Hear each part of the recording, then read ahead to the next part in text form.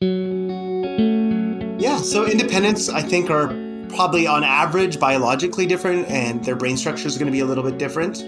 So I just have a brand new study that we looked at what's called dogmatism, and so that's cognitive rigidity. That's Dr. Jay Van Bavel of New York University, an expert on the neurological foundations of political partisanship. We found that conservatives were more dogmatic, but if you looked at the far left, those people were pretty dogmatic too. Not as dogmatic as the far right, but more dogmatic than moderates. And so it actually seems like open-mindedness to different things and not being rigid or dogmatic is something that moderates or independents tend to score higher on. Set your dogmatism aside and join us on The Purple Principle for a discussion with NYU neuroscientist Jay Van Bavel. I'm Robert Pease, your host here with Emily Crissetti, staff reporter. And Emily, you've actually more than dabbled in neuroscience yourself. That I did. For a college, Dartmouth has a pretty awesome neuroscience department. And since then, I have run across a bunch of Dr. Van Bavel's studies, including one indicating how our partisan political beliefs are, unfortunately, shaped more by emotion rather than logic. Why do our brains so love partisanship? How could they get less partisan? And what's up with that less dogmatic indie brain? We'll consult Dr. Van Bavel on these questions. But first, let's get inside his brain just a little bit in the first part of Emily's interview. Dr. Van Bavel, thank you so much for joining us. So your training and your research is in neuroscience. But then what made you choose to apply that to politics specifically? Was there a type of aha moment when you realized partisanship needed to be studied through a neuroscientific lens? Yeah, so I did my PhD at the University of Toronto. So the story here starts with the fact that I'm Canadian and wasn't really that interested in American politics at all. And suddenly in the year 2006, my PhD advisor got recruited away to Ohio State University in Columbus, Ohio.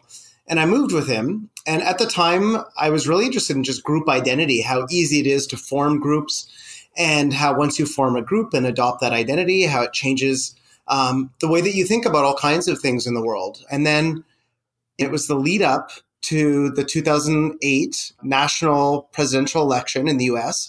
And at the time, Ohio was the biggest swing state in the country. And so every presidential candidate and vice presidential candidates constantly came through Ohio over and over and over again.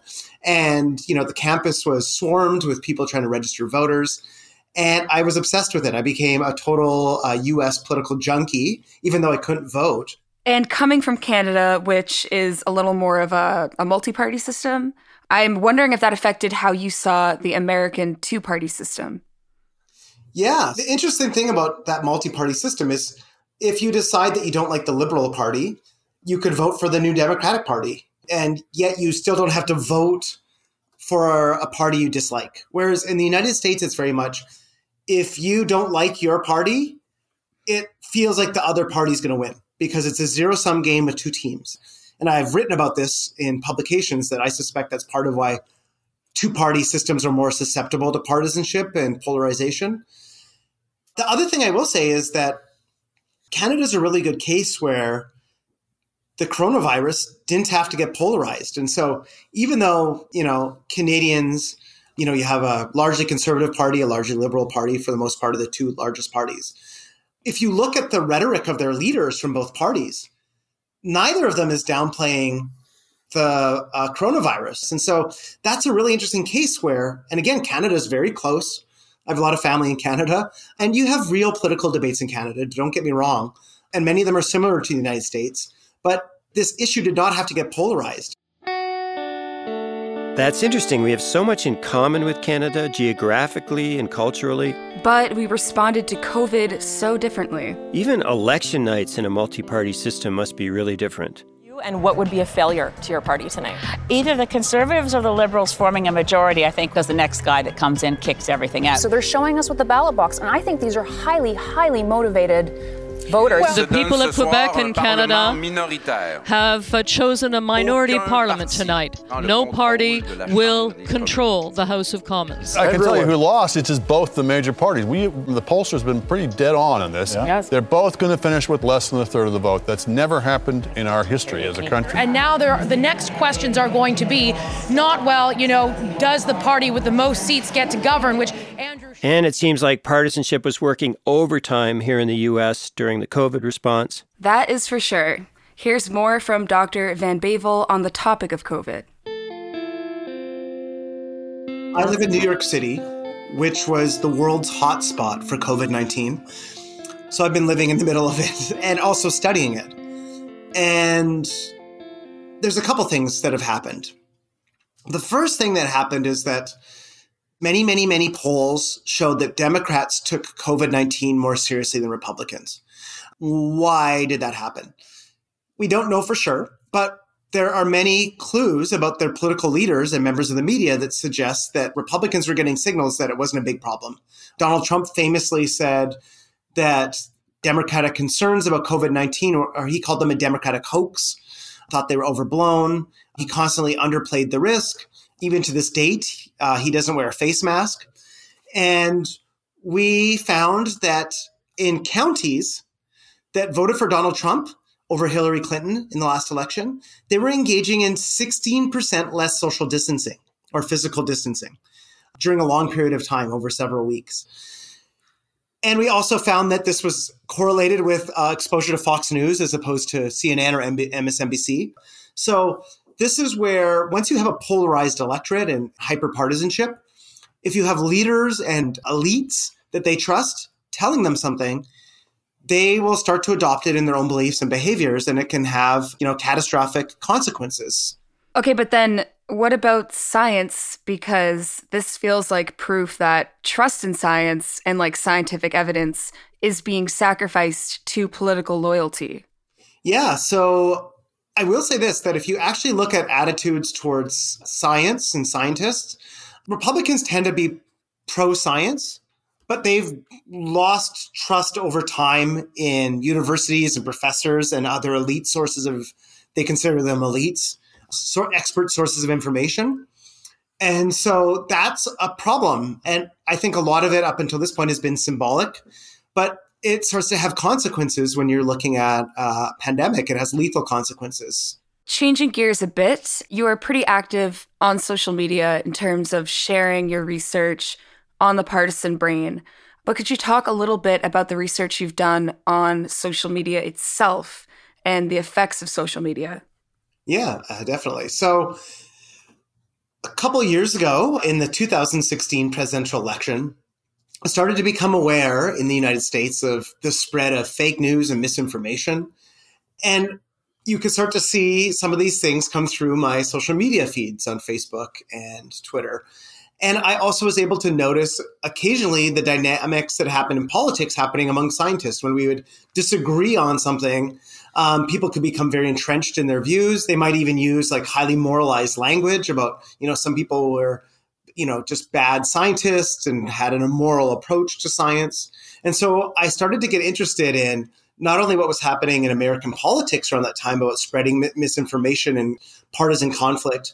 The goal for me is, not just understanding, but hopefully once you understand it, you can start to, advise strategies for, cooling the temperature in political debates, turning those discussions to focus on, reason-based arguments or data or evidence. And out of this research, what would you say are some of the main psychological concepts that seem to be fundamental in this partisan behavior? So there's a few core concepts that really seem powerful for me in understanding what's going on. The first one is really simply that people have prior understandings of what to expect because they're turned into a certain news station for year after year and start to develop a theory of the world. And so those are called basically your priors. The other thing that seems really important is that in addition to having these prior understandings, is that we use our brain to actively interpret the information that we receive. And when we're motivated to believe something, we will try to argue in ways that provide evidence for what we want to believe and counter-argue things that we don't want to believe. And that's called motivated reasoning. And so you have a set of prior beliefs, and then in real time, you're also engaging in motivated reasoning. And then the third thing that might be important here, we believe, is that people, when they encounter things that they disagree with, cause a feeling of what's known as cognitive dissonance. And so basically, that's when you have a conflict internally. And it might be between something that you read versus something that you believed before you read that thing. And you have a decision. You either have to abandon your belief, your prior belief, or else you have to dismiss the new information that you read. And for most people, the notion of letting go of a belief system or a party identity that they've held really closely to who they are is horrifying. Because if you've been a party member of the Democrats or Republicans for 10 or 20 years, the notion that you're just going to abandon that after, you have friends who are, members of that party, you've posted signs on your lawn or stickers on your car, for you to completely abandon that is deeply threatening to a lot of people. So there's lots of incentives that people have psychologically to just simply ignore contradictory information. It's actually the easiest thing you can do in that situation. And that must be why we don't see much change in party registrations. Even as parties change candidates and platforms. But, we've actually had some guests push back on the idea that polarization is increasing, like Mike Kaplan in the first comedy episode. It's interesting because one of the ways that things are being, in my sort of anecdotal observations, being polarized is there might be some people that are like, hey, don't do that. And there might be some people that are like, even more like, we say whatever we want. So it's hard to say. Definitely, if it is more polarized, perhaps part of it is that we know we have more data. We have more people are talking. I asked Dr. Van Bavel specifically about that point, and he mentioned that many Americans today won't even consider dating somebody if they're from the other party. Which is another great opportunity for independents. Let's hear more about the partisan dating divide. Yeah, so I would say that that's true and false at the same time. So basically, we are more partisan than we've been in a long, long time. And so that's well documented, and it's documented in many different ways, not just in terms of people believing different things, but in terms of people actively disliking the outgroup. There's research suggesting that people are less willing now to date somebody from the other party than they would be to date somebody from a different race, which was, for the last 100 years, a major barrier for people. So that's where he's wrong. What he's right about is that we overestimate how polarized we are. So we're definitely more polarized. But at the same time, if you go around and you ask people how different they are from somebody in the other party, they tend to actually make vast overestimates of how different they are. They have bad stereotypes of the other group that actually aren't true and don't reflect the other group's true beliefs.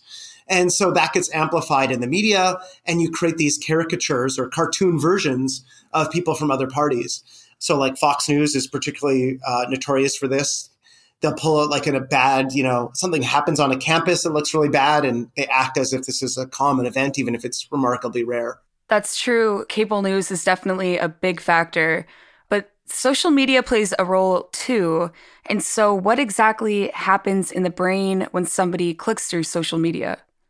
So social media, I spend way too much time on it. So all the things that are going to come out of my mouth are not just from my research, but are from my own experiences, and I'm susceptible to them myself. For many young people, it's now the primary source of their political news. Research by Molly Crockett at Yale University has also found that it is the primary source of moral outrage for people. And so we have a number of studies on this. This is spearheaded by my former student, Billy Brady. And we wanted to look at, he was interested in moral emotions, and it seemed obvious to him and to me that maybe that was the type of language people would use when they wanted something to go viral. They would express outrage or great joy if it was something morally virtuous. And so if you want your message to go viral, you can just load up with a bunch of language like that. But what we also found that was quite interesting was who was sharing it changed depending on if you had that moral emotional language in it. When people were using that moral emotional language in Twitter, it was more likely to go viral, as they say, but it was mainly only going viral among like-minded people. So liberals suddenly enter a liberal chamber, an echo chamber of other liberals, and conservatives are suddenly talking to an echo chamber of other conservatives. It doesn't really cross over to people who are different than you. Well, then this seems like this becomes a feedback loop. Yeah. So it cuts people off from one another. The other thing is that social media is an attention economy. So I read a statistic that the average person scrolls through 300 feet of social media newsfeed a day, the average social media user. So that means if you have your iPhone and it's 6 inches tall, every time you flick up to, see more stuff on your Twitter feed or Facebook feed, that's 6 inches. So imagine doing that 600 times a day. And so what we found in lab experiments, this was led by Anna Gantman, who's a professor at CUNY, we found that if you show those moral emotional words, they pop out more to people. And so if you want to get attention, you want to build a large set of followers, you want to promote yourself professionally or get people going to your blog to click on it or buy your book, that this is one way you can basically weaponize this language and then monetize it. So that's the economy of social media that we've created and that now 3 billion of us spend time in every day. So the social media dragon rears its ugly head again. Breathing moral language fire. Doesn't look good, Emily, in terms of stemming partisanship. Our brains are tribal, we have this two-party system, and then social media inflames things even more. Yes, but wait, hold that pessimism. There are cases where societies do transcend partisanship. And the Black Lives Matter movement might be one of them. Here's Dr. Van Bavel on that. Yeah, so one thing that it's important to understand when we're talking about partisanship and polarization is that there's all these other complexities. And one of them is race and demographics and age. And there's overwhelming evidence that the Black community votes Democrat and has for a long period of time. However, with the Black Lives Matter movement, there's been something really remarkable in that public attitudes towards that movement shifted dramatically in a way that almost never happens with political issues. So it's suddenly now becoming nonpartisan, where something like 85% of the public supports getting rid of the militarization of police forces or banning choking among police officers. And so that is a really interesting case where you took something that is driven in part by a demographic group that tends to be democratic, and they brought an issue to public awareness in a way that's had a sea change in public opinion, getting 85% approval for something in a polarized country like this is really a remarkable achievement. So the shift from partisan to nonpartisan, is that a shift of, say, seeing common humanity? And then, therefore, somebody's in-group becomes all Americans rather than one of the parties? Yeah, I think that humans have the capacity to empathize with other people. And I do think that there is a broader awareness and understanding of racism and issues of systemic racism. I think a big issue now has been the videos, like the video of George Floyd. People can watch that and they can see what's happening to other human beings in a way that they couldn't have seen 10 or 20 or 30 or 50 years ago. And when they see it happening to another human being who is should never be treated like that, that activates the conscience for many Americans. And that changes the conversation and helps build consensus. So that was some of that basic empathy Dr. Abigail Marsh spoke of in the episode Heard from the Herd. Let's play some of that for those who've not heard that episode. I really think that contact hypothesis is really all what it comes down to. That's one of the oldest theories in psychology, which is that just contact with people who are different from yourself, especially in a non-antagonistic setting, is a great way to heal these divides. And Dr. Marsh also said that independents might have higher cognitive abilities or higher tolerance towards dissonance, which is a key question that I asked in the final part of my interview with Dr. Van Bavel. Great. Let's hear that, dissonance and all.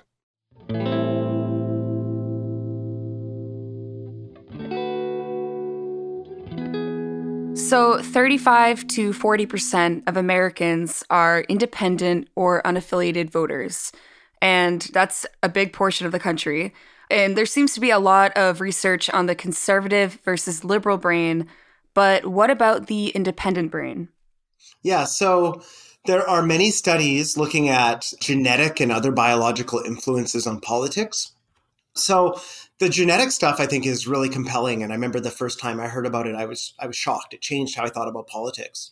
Basically, what they find is they look at twin studies, and they can see what is your likelihood of having the same political preferences as a twin. What they find is that identical twins are dramatically more likely to have the same political preferences. And so what that says is that politics, our policy preferences and political preferences, are heavily shaped by our genes. In fact, if you took an identical twin and just, from a Democratic family and separated them at birth and raised another one in a Republican family, those twins would still be very likely to share the same politics. And so the reason why we often share our parents' political beliefs is not because we're absorbing the ideology that they're sharing at the dinner table conversation. It's because we actually share their genes. But as I said, that's only about 40 to 50% of your political preferences. That's interesting, which kind of explains why the nature versus nurture debate is never really settled. Because both are important. And here's more on that. The other half of the story is dictated by what your experiences are and your exposure to things. It's dictated by who your friend group becomes. And so it's not that we're born with a political brain, but we're born with an orientation towards the world that attracts us towards certain types of parties and policies and leaders. One of my favorite studies on this was done in London by a set of neuroscientists and the actor Colin Firth. And so Colin Firth speculated publicly that maybe liberals and conservatives have different brains. And he ended up working together with a team of world-class neuroscientists, and they scanned the structure of brains of a bunch of people who lived in London at the time. And they found that there were structural differences in gray matter volume. So conservatives effectively had more gray matter volume density in their amygdala, and liberals had more gray matter volume density in their anterior cingulate cortex. It's not a clear, simple psychological story about what that means. And what it simply suggests is that there are differences in how our brains are wired that are correlated with our political preferences. What we don't know is whether this is a chicken or an egg. So it's possible that, that's something that was in their brain structure when they were born and it attracted them to these political preferences. But of course, we do know that brain structure changes as you get experience and age. And I'll just say, we tried to run a couple versions of that study in New York on an American sample. What we found seemed to be accounting for those big differences was actually just people's attitudes towards the status quo and defending the system that they're in. Because you find out conservatives tend to care more about respect for authority and be more hierarchical than liberals. Liberals care about egalitarianism and flattening hierarchies. So we thought that might be one of the reasons we see those structural differences. But I'm just going to say that that's speculative. Right. So that's the liberal versus conservative brain. But have you learned anything about the independent brain? Yeah, so the independent brain, I would love to say that it's radically different. But what we find is the independent brain is pretty much just in the middle. So when we measure conservative and liberals, unfortunately, the way we end up talking about it is if those are two different groups. Liberals are a cluster over here and conservatives are a cluster over there.